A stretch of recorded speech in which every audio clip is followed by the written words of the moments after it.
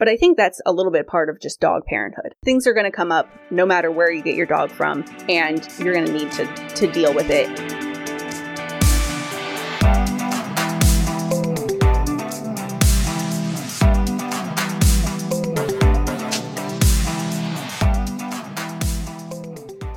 Welcome to the With a Dog podcast, a podcast for the modern dog parent. We interview veterinarians, trainers, products, and game-changing pet parents about how you can get the most out of life with a dog. We're your hosts. I'm Izzy. And I'm Carly. We've got a solo episode for you guys today. Super exciting. We've told you this episode was coming out, and it's finally here. It's the start of a new series of episodes about adopting a dog.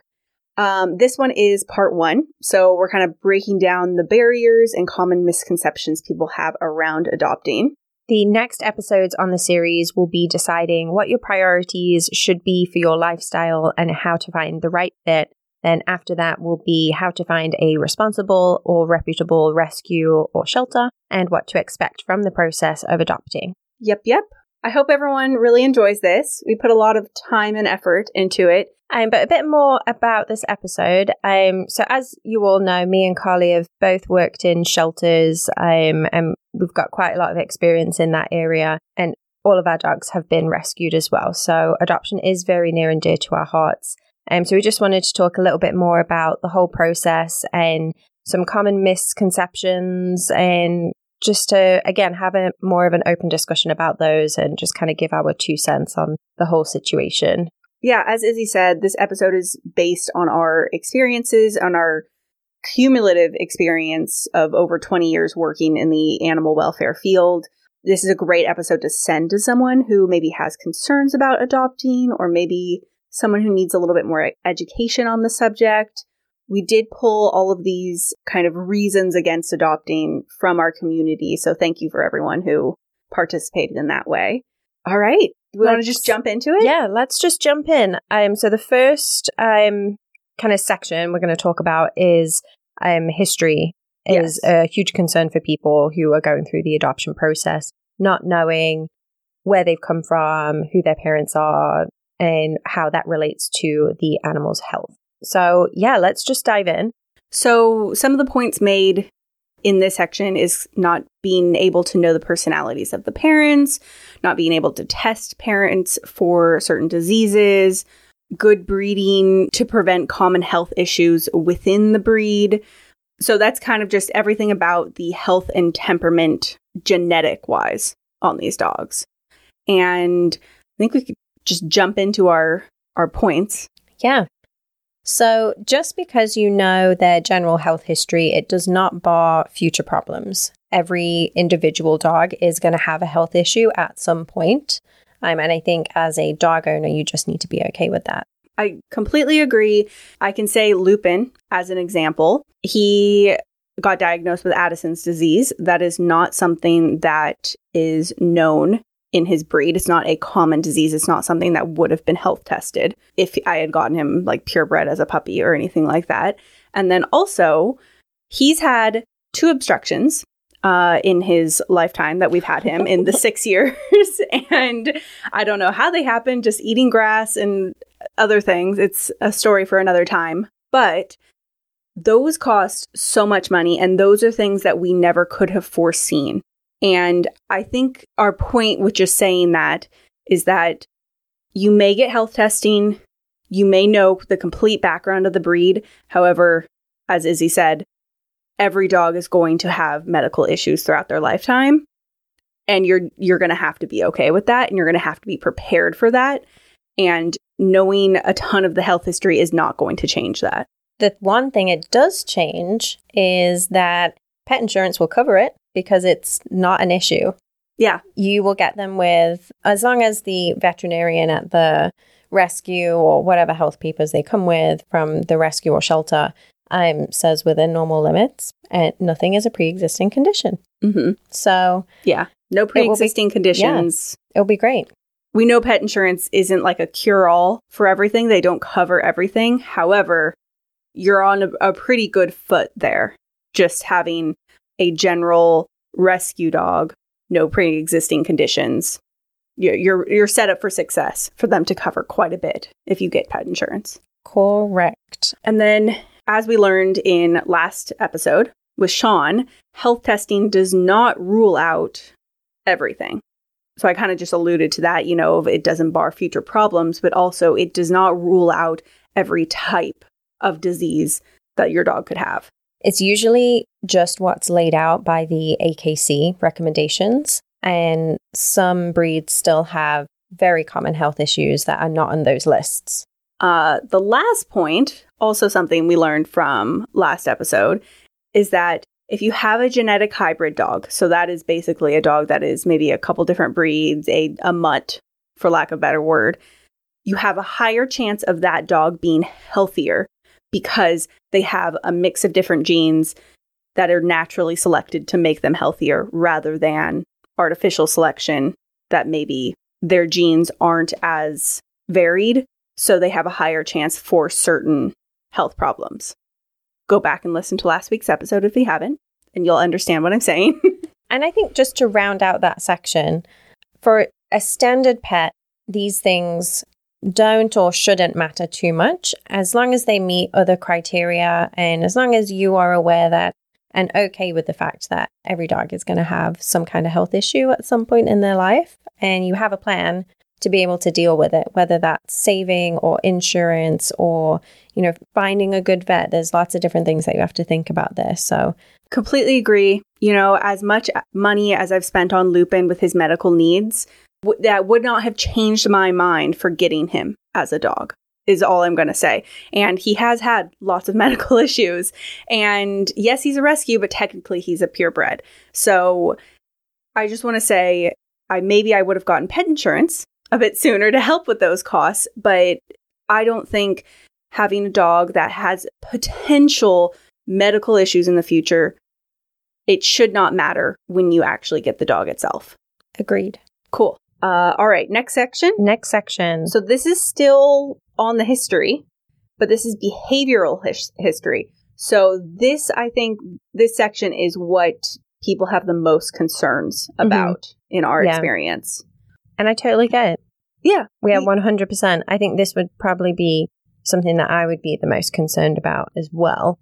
If I hadn't have worked in shelters, is just not knowing what issues I'm going to come across, but B, not knowing how I would be able to handle them either.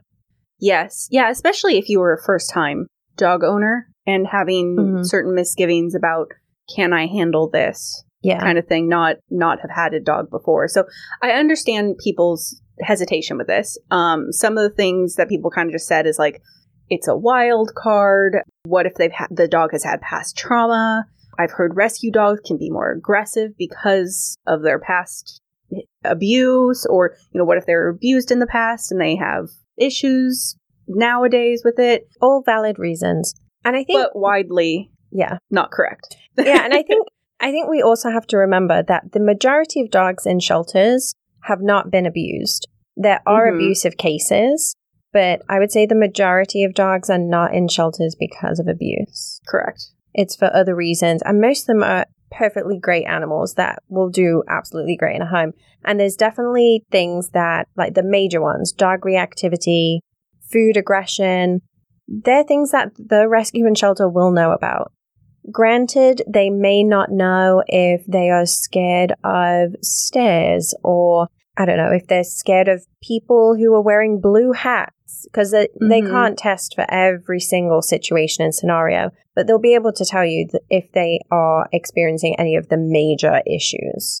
For sure. I mean, going a little bit into Izzy and I working at the shelter, and we were employees, not volunteers, so we were there day in and day out, and we had a board that said, this dog potentially doesn't like men, prefers a female to walk in, stuff like that, so we were aware of these things. When the dog was fed every day, we were aware of if they would have, as you said, food aggression or something like that. And if the dog doesn't get along with other dogs, to exercise the dogs on a lot of days, we would put them together with some other dogs and let them play. And also then at the same time be testing their behavior and play style and things like that, to then relay that information to the potential adopter to say, yeah, they really got along with these other dogs that we had in the shelter too. Yeah. So I feel like people think that it's a complete unknown, and it's really not. Like if the dog had only been there maybe a couple days, then maybe you couldn't see, like maybe there's less information. Yeah. But by and large, you can definitely get that kind of info from the rescue. I think at least the big stuff. The big stuff that you need to plan for and to have something in place, you'll definitely be able to find that out from the staff at the shelter or the rescue. Also, post-adoption, there is so much help and resources at that rescue or shelter, or should be if you go to a good one, that if you are having any issues, you can contact them and ask them for advice. They know these types of dogs in and out, and they've seen them come into a new environment when they came into the shelter, and they should be able to guide you and give you some advice on that too. So never think that you have adopted an animal and then you're left out on your own. Definitely agree. I think we would, we would occasionally have people call in and say, hey, this dog Fluffy that I got from you guys about a month ago, it seems like he's a little skittish on the leash. Did you guys notice that while he was there? Do you have any help? Like, is there anything that you recommend? And we would be able to impart these resources to them and look up the dog's notes. Like, no, it doesn't look like they ever had an issue. What type of leashes are you using? Maybe it's something they're not familiar with. Is it a harness or whatever? And talk your way through it a little bit. So, yeah, I think that there are certain things that the shelter can help with, definitely post or rescue. For sure. Rescue or shelter can help with post-adoption. I think, going back a little bit to what you were saying of like the shelter knowing that we say shelter, we also mean rescue. It's habit. It's just what we're going to say. But also, they'll know the big stuff, like we said, kind of some food aggression, maybe dog to dog aggression, leash aggression, things like that would be pretty obvious if the dog had been there more than a few days. But like as he said, maybe the dog wouldn't be scared of or is scared of a man in a blue hat or like whatever. They wouldn't know. So I have the perfect example with that with Albus. I was able to test him beforehand of kind of see, how he took a treat and speak with his foster dad and like all that kind of stuff about some of the big stuff. But Albus in a car, as I've talked about, is not good. And so no one would have known that beforehand. And I think that's just, there's always going to be maybe something that you don't know fully about the dog. Yeah. And I think that's okay, because that leads me into my next point of you can handle more than you think. I think a lot of people are very, very scared, especially if it's their first time, if it's their first dog, and they think that any behavioral issue is terrible. Yeah. And what's funny? What's funny is like Albus in the car, I would much prefer to deal with that than deal with the whole plethora of puppy issues. The chewing, the barking, the teenage phase where they just don't listen to you, socializing them properly. And that's with dogs and with humans. Like there is so much that can go wrong with having a puppy if you don't know what you're doing. Yes. I would much prefer to have Albie barking in the car than have to deal with all of that. Yeah, exactly. Otherwise, he's the perfect dog. Yeah. I mean, maybe I'm a little bit biased. But yeah, he really is. We were able to do take all these different measures to make sure that he would fit what we wanted this time around. And so I think that's another point is find the right fit or / balance of your priorities of a dog, which, as we kind of said, we will be talking about next episode of like determining your priorities. But for instance, if you have small children and you're looking for a dog and you say, oh, I can't rescue because I don't know if they're good with kids or not, you can find that out about the dog that you're interested in. And that's your hard priority is good with kids, know? And so I think that's fair to have certain priorities, but then other things maybe a little like lax about, maybe they're not fully good at walking on a leash, but that's something you can easily train. Yeah. And I think that's the thing too, is just that no matter if you get a puppy from a breeder or a dog from a rescue, you are going to need to train them in pretty much all of the same things and fit them into your lifestyle. The benefit is that sometimes the ones from a shelter are already a bit trained. I mean, Albie already knew like sit, like a few things. Lupin was and they were both fully potty trained. So, so I think it's just, there's some give and take. Yeah. And I think if you do need to get professional help, that's not something that you should be ashamed of. I think that's very, very smart of you. But also, would you rather pay for the breeder fee plus the training? Yeah. Or just the training and a very, very small adoption fee in comparison? That's so true. Let's say the adoption fee is $100, and let's say there is a behavioral issue that needs to be addressed, and you end up paying about $1,000 for that behavioral issue. That's on the high end. Personally, I have never paid for a trainer. We may for Albie's car training, but that is on more of, I think, the extreme end of if there is a behavioral issue that needs to be addressed. Or you can pay the $3,000. So that's like what, $1,100 total. Or you can pay the $3,000 for the breeder dog, and then you still have to take them to puppy classes and all of this other potential training too. For sure. And puppies are just kind of going back to my point of like all of the issues with puppies. There is so much that can go wrong, and that you are totally responsible for that. If they have an issue with men, if they have a fear of crowds or, a busy space, that's on you. You did that to them. Actually, though. It is. I feel like that's an honest truth that a lot of people don't want to. They don't want to admit. There's some that's genetic. Yes, there are some like temperament. Anxiety and stuff can be passed down. Yeah. And there are, I guess, there are aggressive traits as well. But if we're going by the argument of you want a puppy for a clean slate, it doesn't really hold up.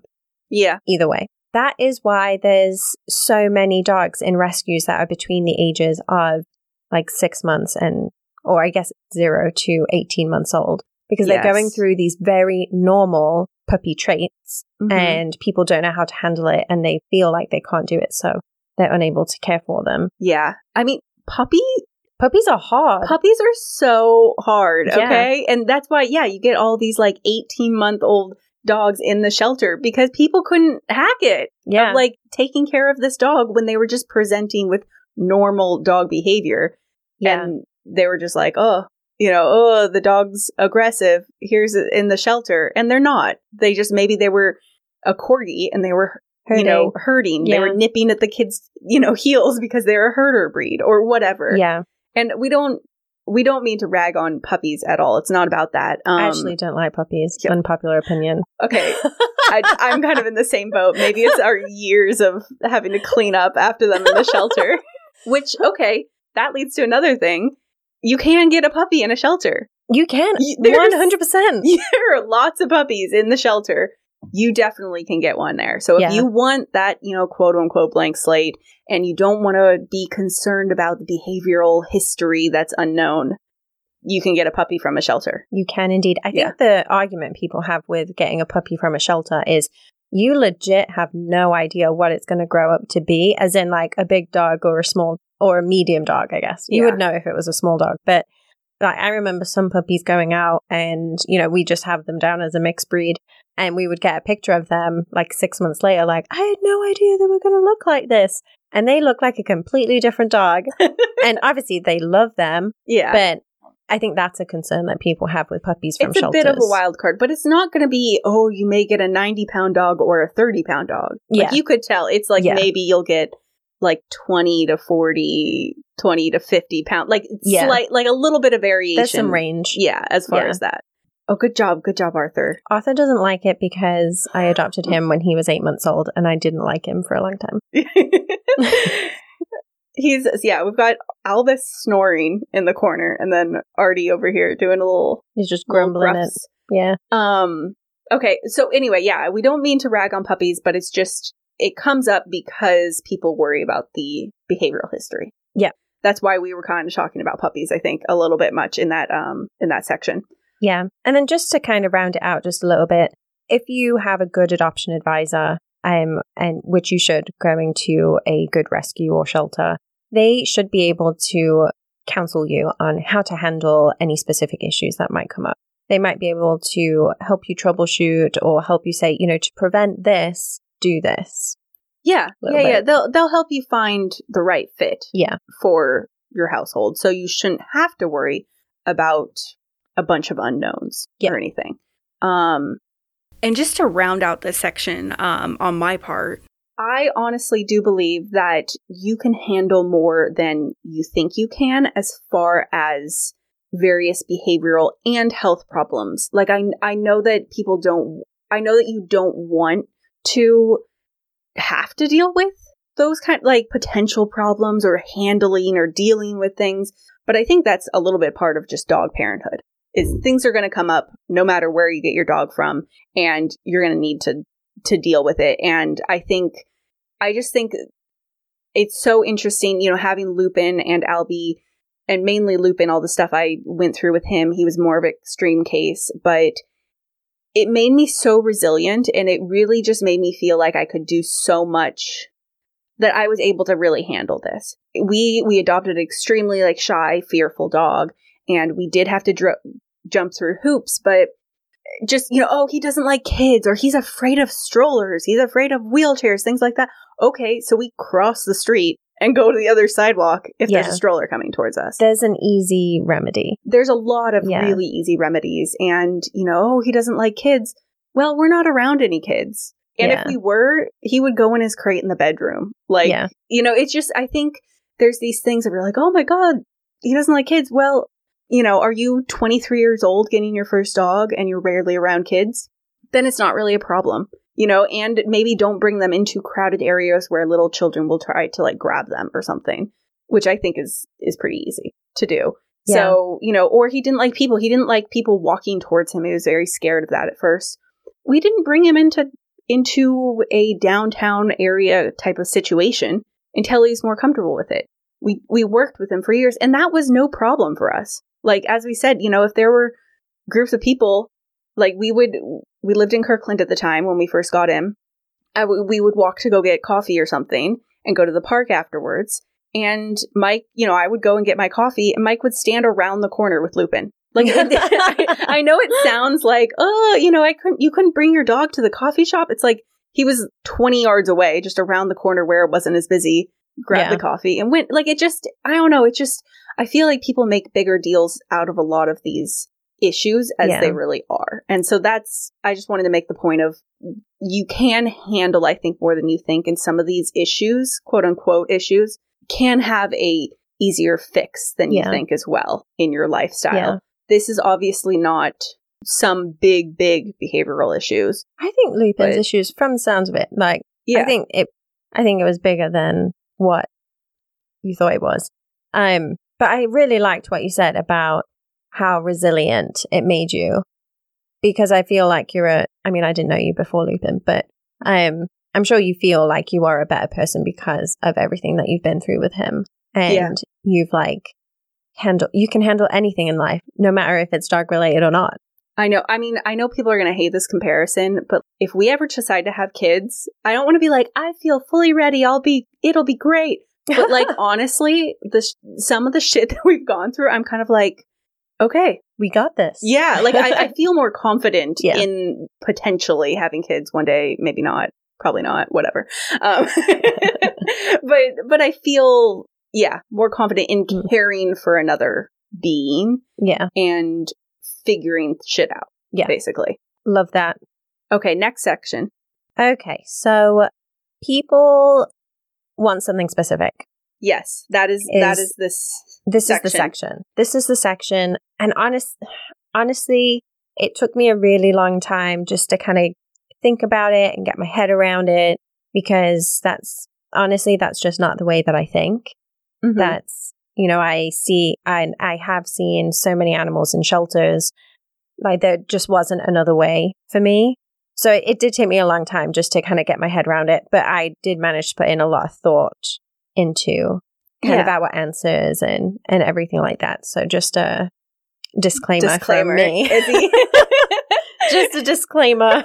I think the something specific is a unique, like, basically that's the section that we named it, but basically it's people who said, I want a specific breed that's hard to find in a rescue. I want a dog that's going to be good for, or have this specific temperament so they could maybe be a working dog or a service dog. And I can get behind that. I can get behind dogs with jobs. Yeah. Although the Boeing people used to come and get bomb dogs from Paws all the time. They did. Yeah.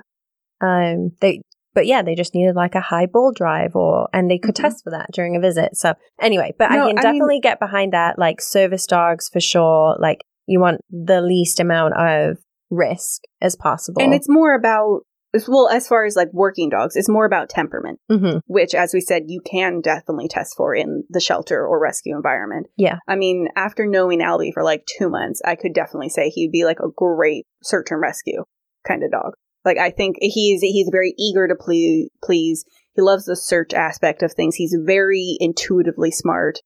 So I think you could, for those, it's like about temperament. But for the service, it's temperament, I think, as well as a specific genetic and body shape and like. I guess it depends on what service it is. But yeah. I mean, regardless of what the job is, I can totally get behind that decision. Yeah. Yeah, it makes sense. I think there's ways around it, but I would understand. I understand that for sure. I think if you want a specific, so we have specific breed, maybe you have an allergy and you need a hypoallergenic dog. I think I would just look at breed specific rescues. Yeah. At that point. Yeah. In that case, you can find the specific breed that you're looking for while still, helping the issue of overpopulation and still helping a dog that needs a home. I grew up with black standard poodles. I find them adorable. That was our childhood dog. I'd love to get a rescue poodle or something, like a standard poodle again. I think that would be great. And they do have, I've looked it up when I was first looking for a dog. I looked up and they do have black standard poodles at a breed specific rescue. Maybe they don't come up as often. And to add into that, you don't know their potential health history and stuff like that, which we just covered. But we already talked about that. Pet insurance. Yeah, pet insurance. Great. Not okay. We will have an episode on pet insurance. We know it's not the end all be all of helping pets, but yeah. Definitely helps. It definitely helps. Yeah, so I would say that, especially also for a hypoallergenic breed, I think that is hard. If you have someone in your immediate family that has a very severe allergy to dog hair, I do get it. If you're just adopting because you're like, oh, I want them to be hypoallergenic just in case. I don't know. Just in case of what? I don't, like, although, my friend who comes over twice a year is allergic or something like that. I don't know. I kind of feel like that's like meh. Yeah, I think it depends on the situation. Yeah, just like you said, like someone immediate family, someone in the household, but there are breed-specific rescues, and honestly, like the amount of poodle mixes that we saw in the shelter. Yeah. It's a lot more than you think. Maybe they weren't in the past, and maybe that's where this like myth comes from, but there are definitely a lot of poodle mixes in the past. There's also foster to adopt programs like we've discussed before. So if you're not sure if that dog is going to work for your allergy, you can always enroll in one of those programs and just see how it goes and see how your allergies flare up if they do, and kind of go from there. Yeah, I think that makes sense. There's lots of poodle mixes, like small, they're usually small breed. So I understand that maybe there's not a lot of poodle mix large breeds in the shelter, but hypoallergenic, it's just, it goes back into finding something specific. And if you specifically need a hypoallergenic dog, someone in your immediate family is very allergic, it makes sense. But as Izzy said, maybe they can also find a dog that is not, or do a breed-specific rescue. Yeah, and I think when you are looking for something specific, it is kind of like buying a house. If you have a very specific outline of what you want and what you cannot compromise on, it's probably going to take you longer to find that house. And it is the same with dogs. If you are looking for something very specific that you are absolutely not willing to be flexible on any of those points, then it might take a little bit longer. The dog is out there. Mhm. And don't forget that the perfect dog is out there. It just might take a little bit longer than you would expect. Yeah. You just have to wait for them to come around. Yeah, exactly. Agreed. Next one kind of goes along with the hypoallergenic. They don't want a dog that sheds. I mean, I don't know. I find this reason really stupid. Yeah. I don't know. I understand. It's annoying. Yeah, but you're going to have to clean the house anyway. Do you not clean your house currently? Yeah. It's part of having a dog. Yeah. It flat out. Like it comes with having a dog. That's like saying, I don't like going outside. Or something like, I don't know, like, I don't like going on walks, but I want a dog. It's like, okay. It's part of the package. Yeah, it's part of the package. You can get a breed that doesn't shed that much or has shorter hair. So Albus has pretty short hair. He doesn't shed that much in comparison to like Arthur, who's a corgi, who it's relentless. Yeah, who has fluff everywhere. Which I actually didn't know about. I didn't know corgis shed that much. Anyways. Really? Yeah. Mm-mm. Little fluffy hair. Well, yeah. So anyway, you can get a dog that does not shed that much. Yeah. And also deal with it. There's tons of modern contraptions that can help you to make sure that there's not hair everywhere. Just maybe if you're like, I don't want a dog that sheds. That's why I want to get the golden doodle or like whatever, a dog that needs to be groomed. You can get a dog that needs to be groomed at the shelter or rescue a lot of times. Or you can just get one that has very minimal shedding. And so just do some research on that. Kids was a big one. If you've got kids, you want to make sure, obviously, their safety is going to be number one priority. And I do totally get that. If it was me, I would look into a dog that's in foster care with kids. Yeah. So you can get that feedback and be like, oh, they've been in a home with kids at the age of 3. So I know that they're going to be fine with my kid who is 6. This goes back into, we can say this applies as well to the behavior history section. Yeah. We kind of forgot to add that in, is that going to a shelter or rescue where the dog is in foster care already with kids or maybe with cats or something like that will tell you so much about how that dog is, in that environment.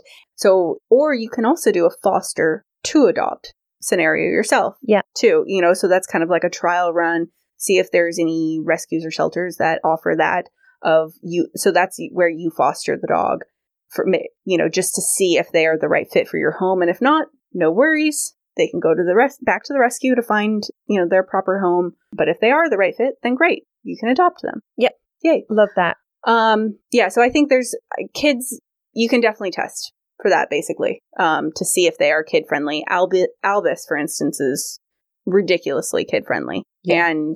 But I think also going along with that, if you're worried about your kids and bringing a dog into their lives, make sure that you teach them how to have boundaries around dogs and hugely important how to behave around dogs and stuff. Even if it is their dog, the family dog, I think it's still really important to teach your kids. And we will try to have an episode on that some point in the future as well. Well, we kind of did. Okay, we did. Yeah, we did have one about like education about animals or doing education in schools and for kids about how to behave and like learn more about cats and dogs and wildlife and stuff.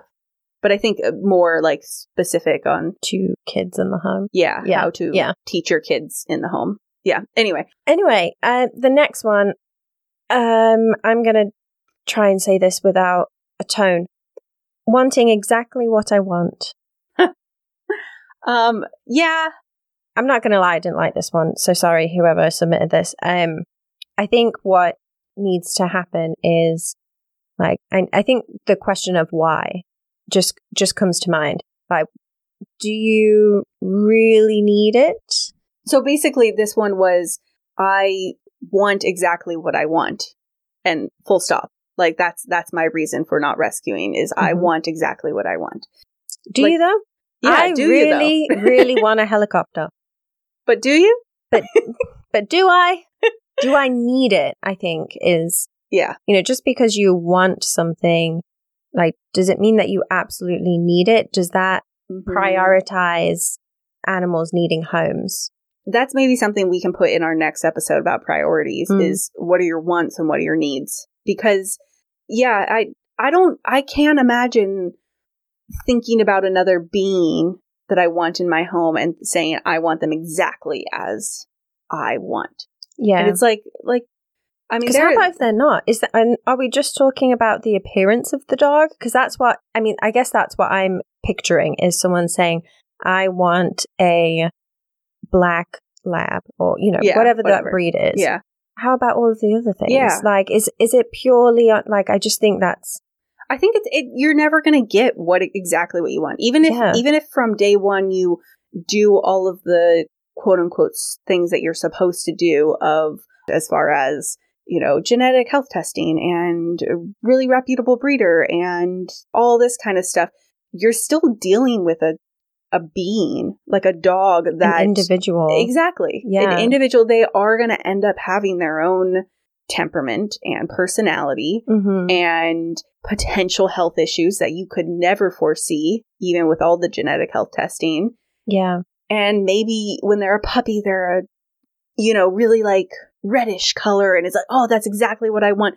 And then they get older and they grow out of that and they're like a sandy blonde color. That happens a lot with puppies, just so people know. Their color that you get them when they are a puppy is not the color that they will be for a lot of breeds. I think just taking a bit of a look into the why that is your statement.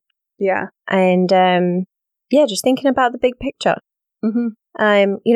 If wanting exactly like what I want from a dog is more lifestyle based.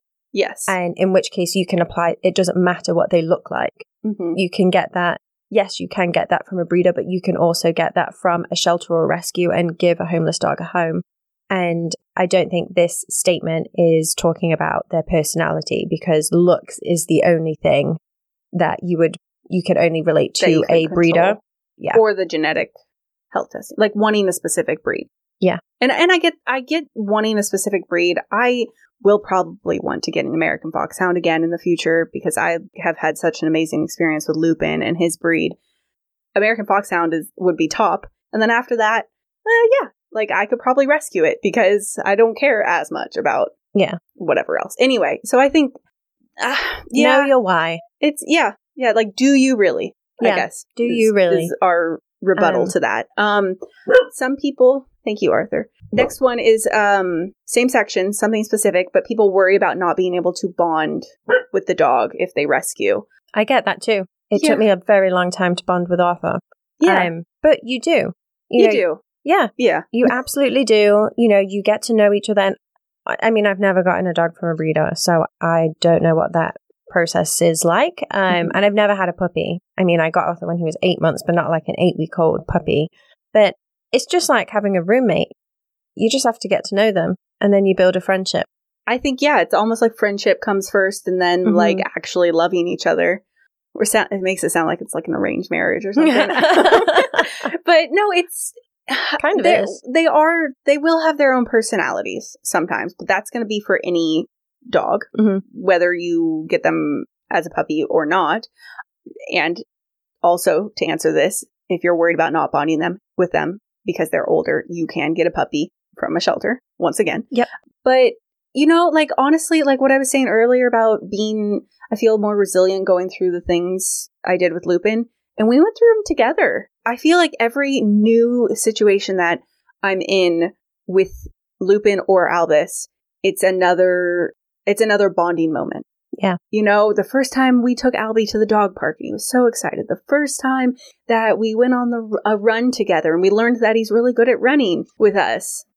I think there's so many moments that you actually do bond, and you learn it almost, to me, it almost makes it more special because you're learning these new things about the dog's personality that was already there.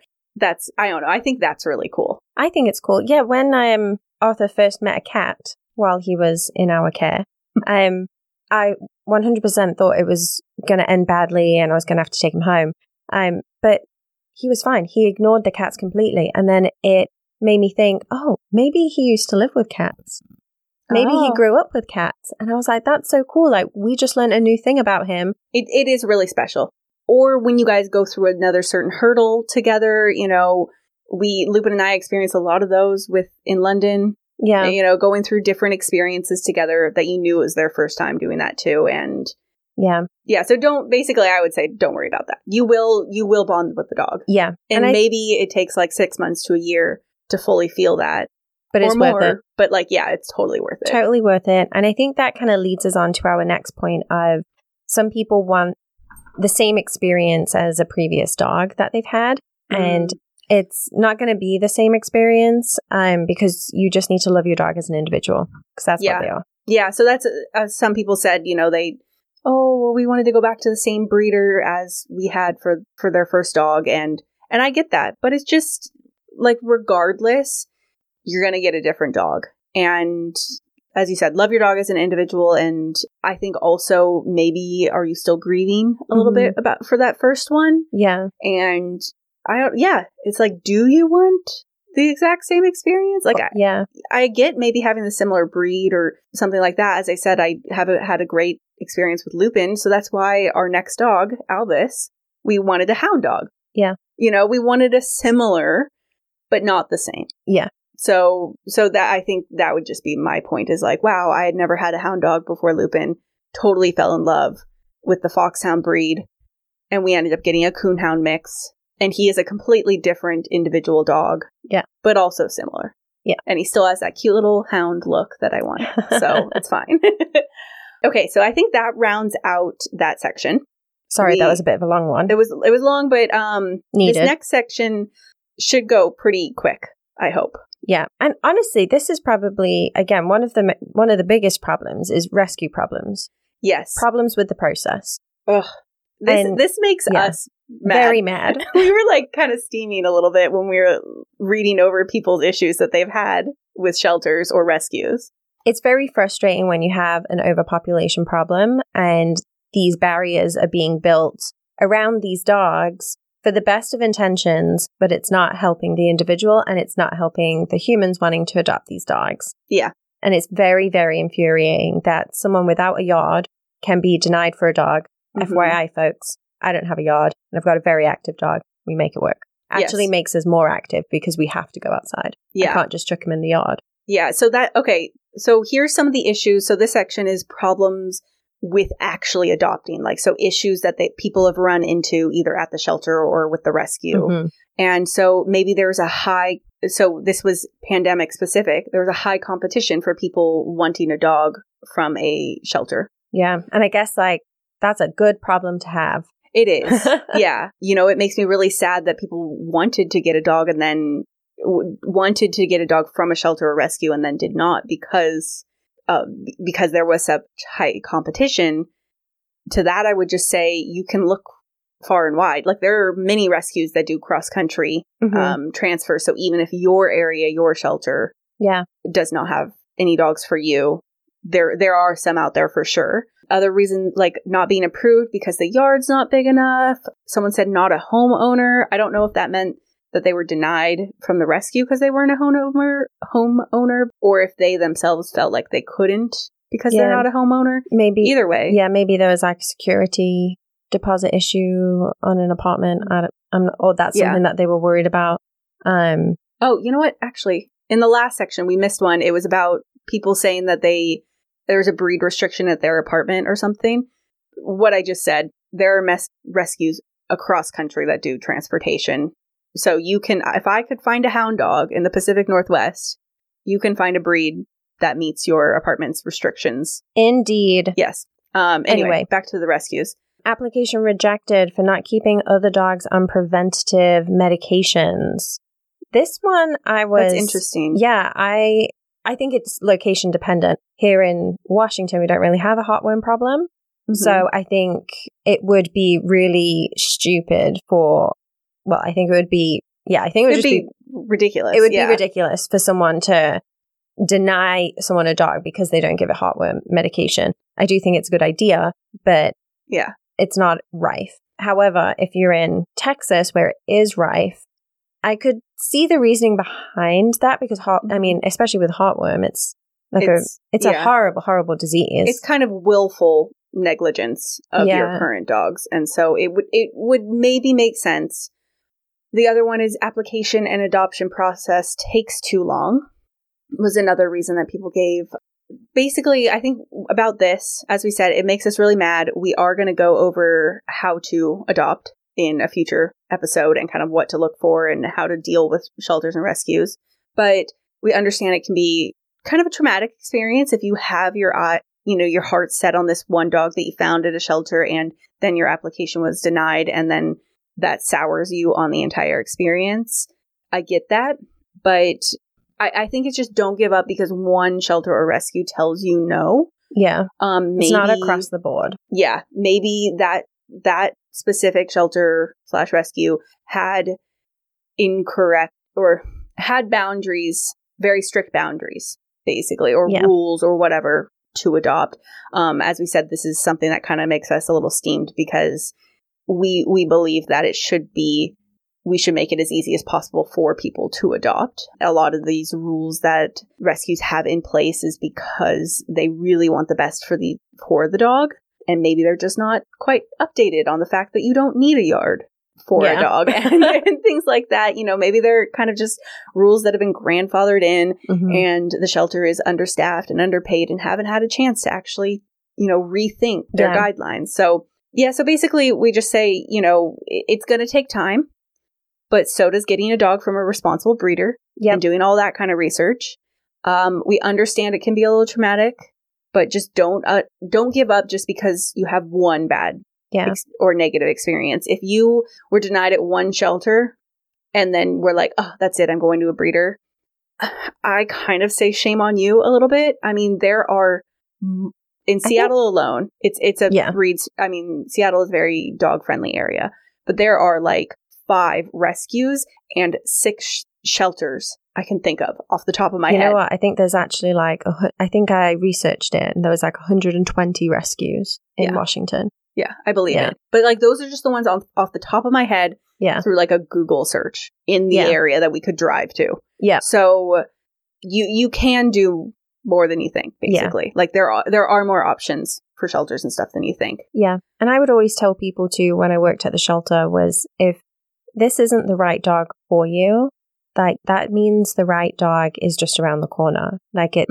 Just because you get denied for that one, it means it wasn't right. It wasn't fate, if you believe in that. But, how am I going to word this? Every decision and every action that's made will lead you to the next. And you never know if you get the time it took for you to get denied for this one dog means that the actual right dog for you their timeline was just catching up to yours. So you could meet and be together. Yes. That's beautiful. I know. Thank you. I know. Yes. So completely in summary, agreed.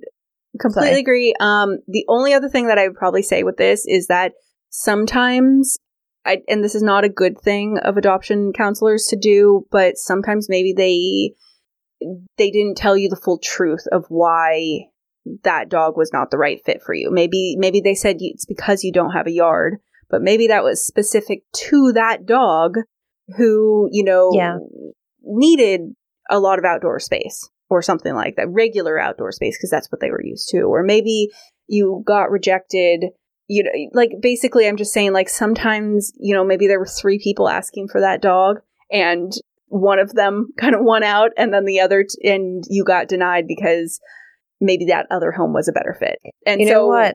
Yeah.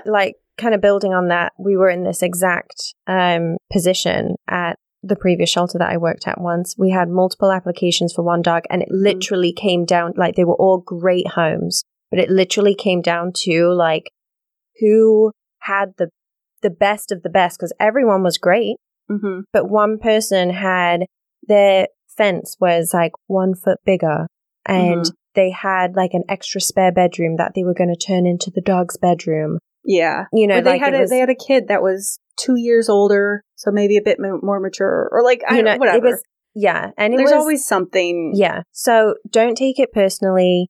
The right fit is out there. The right shelter, the right rescue is out there for you. You just need to find it. Just like if you were going to go to a breeder, you need to find the right breeder for you. So don't forget to take that time. It's going to getting a dog is not an overnight process, and just remember that no matter which decision you go with. Yes. So now, in summary, you never know what you're going to get. Please remember that. And love your dog for the individual that they are. You will have a much better experience and you will bond with them much quicker if you just accept that. And a vast majority of people are great adoption candidates. Amazing adoption candidates. I would say the general household. Mm-hmm. Kids, no kids. Yeah, I would. Yeah. Like I would just say way above average. Like a huge majority of people can adopt. 100%. Yeah. And you can find the dog that fits your lifestyle. Yes. For sure. So guaranteed. If you think you can't adopt, I would just leave with you probably can. Yep. And you probably can. And you can find the dog that fits what you want. It may take a bit of research. It may take some kind of reflection on your end and stuff like that. But you can, for sure. And it's not an overnight process. Just take the time. You'll be much better off for it. If you rush the process, you'll end up going to someone who is irresponsible, not reputable, and you might suffer for that, whether that is monetary suffering or emotional suffering of you and the dog. Done. Whew. Let us know if you have questions. Breaking down adoption barriers. Yes, let us know if you have questions. Hope you guys enjoyed this. Definitely let us know what you thought. You can find us on Instagram at With a Dog Podcast. Facebook group is called I'm With a Dog. And peace out. See ya next week. All content on With a Dog Podcast is for informational purposes only and should not replace professional advice, treatment, or diagnosis by a certified veterinarian, trainer, or behaviorist.